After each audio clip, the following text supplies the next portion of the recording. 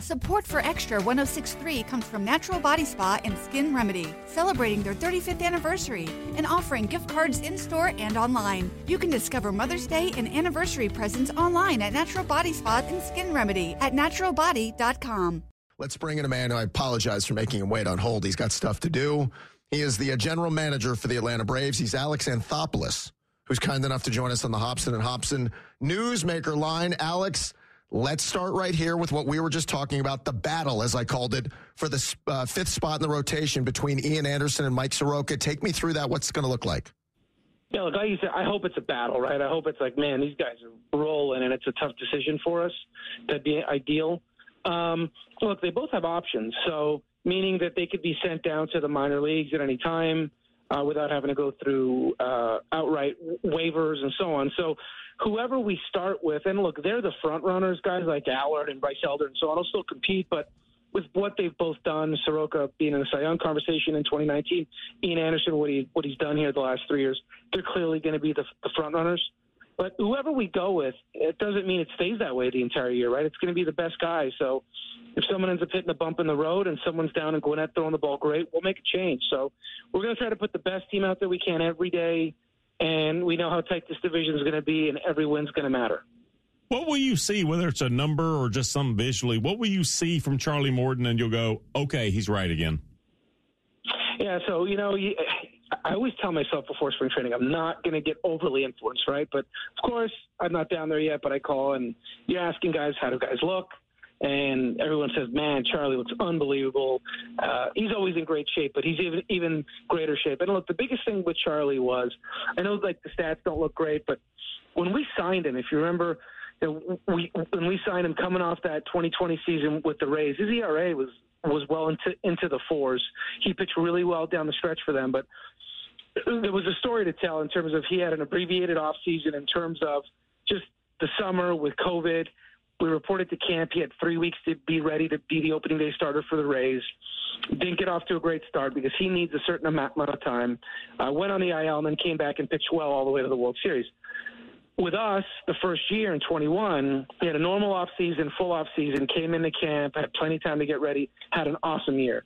Last year, where he's coming off the injury with the World Series, we're locked out, so we can't directly communicate with him, rehab and so on. He's trying to get ready for opening day. Everything was rushed and was crammed in. So when you look at everything, his velo, his stuff is pretty much the same. The biggest change in the statistics or the home run rate. And we think there's an element of luck to that. So his TrackMan data, all of his data, for the most part, everything's the same. So I expect Charlie to be 2021 Charlie. So, and really when we signed him, the same way his stats with the Rays didn't look great. If you look at his last year with the Astros, a lot of his rate stats, the walk rate, the strikeout rate, innings and so on, they're right in line basically with the same thing. So I think Charlie's going to have a huge year for us. Alex Anthopoulos, Braves general manager with Chuck and Chernoff on the Fan. If I called left field a potential platoon, is that going too far? How does Rosario Ozuna work itself out? Yeah, you know what? It is totally wide open. So it could be anything. And like same thing with the fifth spot. It can change, right? So even you look at last year, the way things changed. We traded for Robbie Grossman, a potentially be a right-handed bat off the bench. Smith ended up going with him and playing him more often. So we're going to go with the hot hand. If that works out to be a platoon, great. If that works out with somebody gets the lion's share every day at bats, that's fine too. But we don't have anyone who's locked in. Clearly, Harrison and Acuna are locked in to center and right no matter what happens. Left field, based on the seasons we had from Ozuna, from Rosario, and then the other guys that we brought in, it's wide open at this point. So, again, I think we got a lot of optionality, and we can make changes at any time. Ronald Acuna, very home country proud and good for him. Are there limitations on him in the WBC? No, he's good. I mean, I think the biggest thing is, look, you're always worried with all these guys. But he's fine. We let him play in the winter. We let him DH. I mean, he was going to play spring training games with us, and he's going to have to get ready. And we had no plans to have any restrictions going into the season. So, our plan was to get him ready in spring and be an everyday guy. And if that means playing 20 games in a row, I mean, there isn't anything that would stop us from doing that. So, again, you always worry. That's with any player when you don't have eyes on him. But he's good. He's ready to go. He's further removed from the knee. I do think with Rosario and him specifically, getting at bats, competitive at bats, is not a bad thing from a timing standpoint, and that should only be a good thing going into the season. Alex, I was trying to do my best to get in the mind of Alex Anthopoulos, and I'm like, okay, signing all these outfielders, right? Here's Kevin Pillar, and here's Sam Hilliard, and here's Eli White, and it's one after another. Is that potentially because you want depth on the bench, not knowing what left field could be? Is that because the minor league system needs some depth, and we're going to have some guys, taking care of AAA while the younger guys work their way up in the system? Tell me about all the signings in the outfield. Yeah, I think it's all of the above. So I constantly worry about when guys get hurt, who's coming up, who's playing, because the likelihood is at all positions, things are going to happen. We're going to lose guys. And, one, even if you think you can make changes at the trade deadline, that's 4 months of the year that you have to get there, right? So God forbid we lose guys in spring training or early in the season. Realistically, you can't really do a whole lot about it other than internal options until the end of July. So that's 4 months. That's a lot of games to wait. So I think the biggest thing for us was, look, the guys that are real impact bats, those guys are going to be very expensive. They're going to be big contracts, going to be huge trades. They're harder to come by. So, the view for us is that we had guys internally that had down years with the bat, but that are bat-first guys, Ozuna, Rosario, and so on. And we wanted to make sure if the bats don't come, that we know we're going to have elite defense in left field. And Sam Hilliard's got elite defensive tools. He's got upside to hit as well. Eli White's got elite defensive tools. Kevin Pillar's been a very good defender in the past. And we want our depth to be that we have guys that can come in and play defense at all spots. Our lineup is deep. It's certainly strong. We wanted to get protection in center field as well. We don't know yet how Ronald's going to look. Now, is the defense now back to where it was that he can spell Harris if Harris does end up on the IL, or if Harris does need a day off? Guillermo Heredia was always that guy. So we've gotten a lot of guys that can fill in center field because I'm hoping Mike stays healthy and he has a great year and so on. But if somebody was to go down, what are we doing?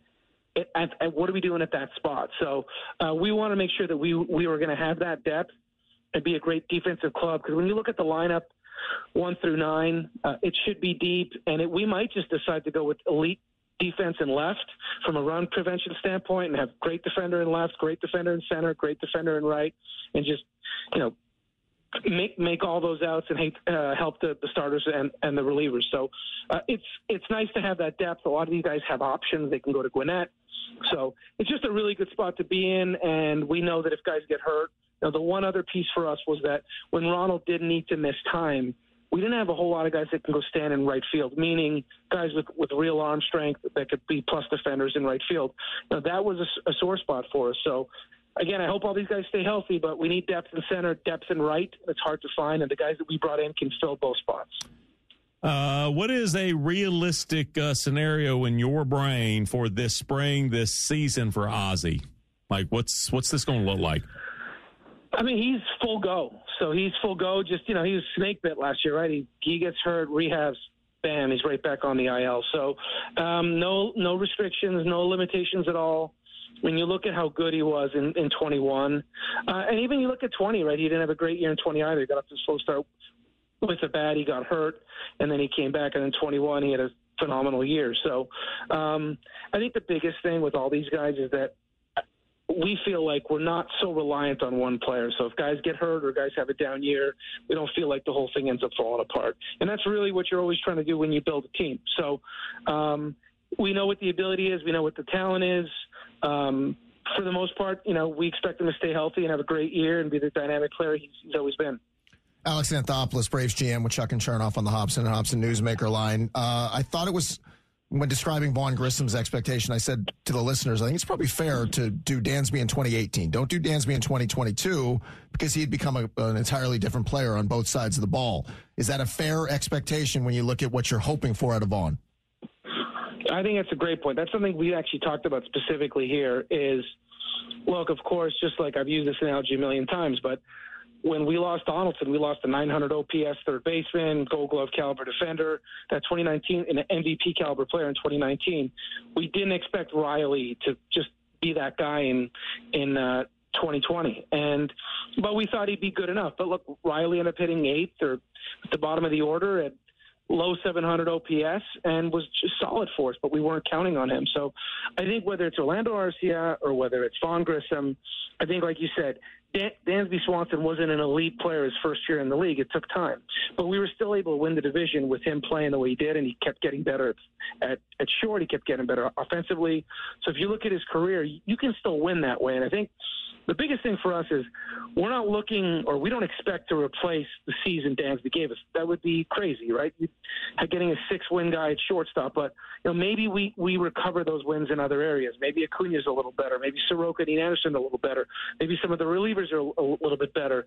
Maybe some other spots are better. And look, in fairness, 101 wins is fantastic, but there's a reason it hadn't been done here in 20-plus years. It's just hard to do. So to sit there and think that, you're going to be able to do that again, sure, we'd love to do that, but you want to get to the playoffs. So even if you go from a 6-win shortstop to a 2-win shortstop or a 1.5 or whatever it might be, you still can be a playoff team. You still can be a team that wins a division. So, and look, even with players like Dansby or anybody else, you hope you don't build the ball club. What if you have those players and they get hurt and they miss the season or they have down years? You don't want to feel like your whole team is so dependent on that one player. We expected Acuna to be back to MVP caliber Acuna last year. It didn't happen. Things occur, but we had enough depth and we had a good enough club that we could overcome it, still win 101 games and win the division. So I'm not saying we want to lose great players to free agency or lose great players in trade, but if you're doing things the way you should, you need to build a deep enough roster that you should be able to overcome any one player. Will you promise me that there are no plans for the team to monkey around with the left fielder? I don't like giving away triples, like to move him to the new, the infield shift position, et cetera. We're not going to leave left field wide open, right?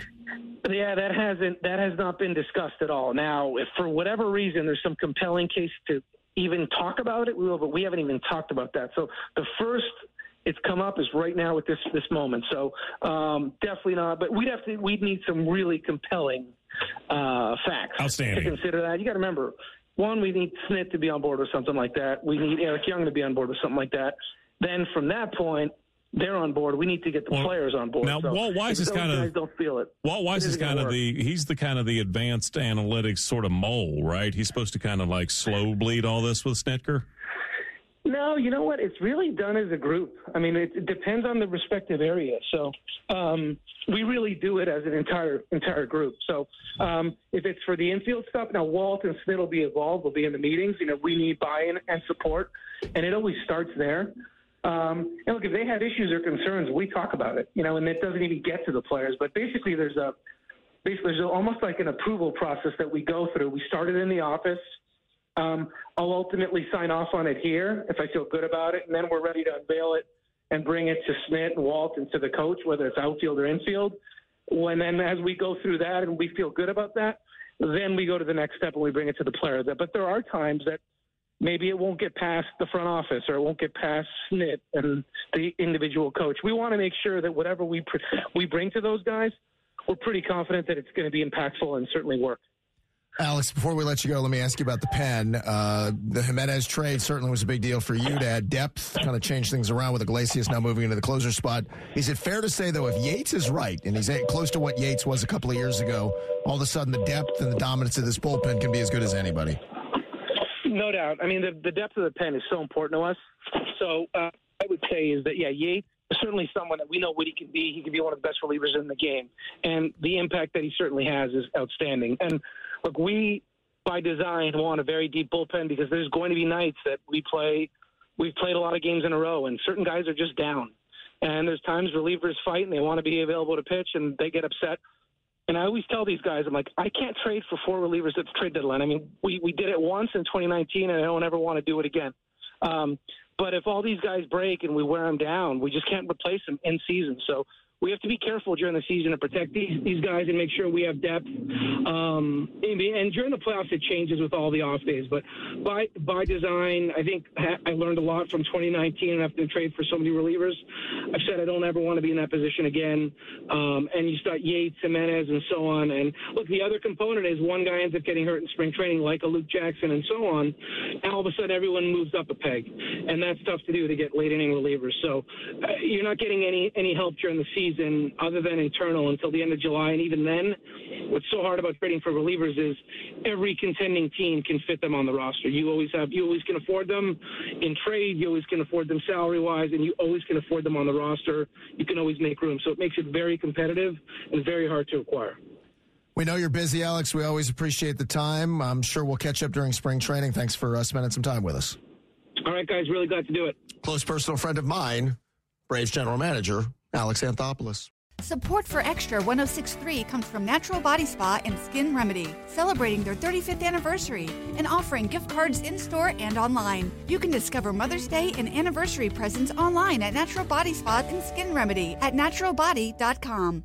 In today's fast-paced world, your business deserves banking solutions that are as dynamic and cost-effective as you are. Solutions like free business checking from LGE Community Credit Union, free online and mobile banking, no minimum balance required, plus no maintenance fees and dividends on your balance. At LGE, we're a smarter way to bank. See what's possible for your business at lgeccu.org.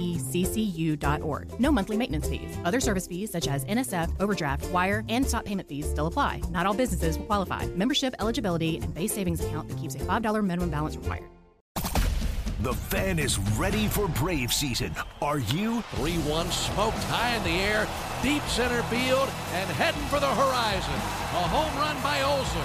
We're streaming every game of the Braves 2024 season free on the 680 The Fan app. So make sure you download it now and don't miss a pitch of the Braves this season.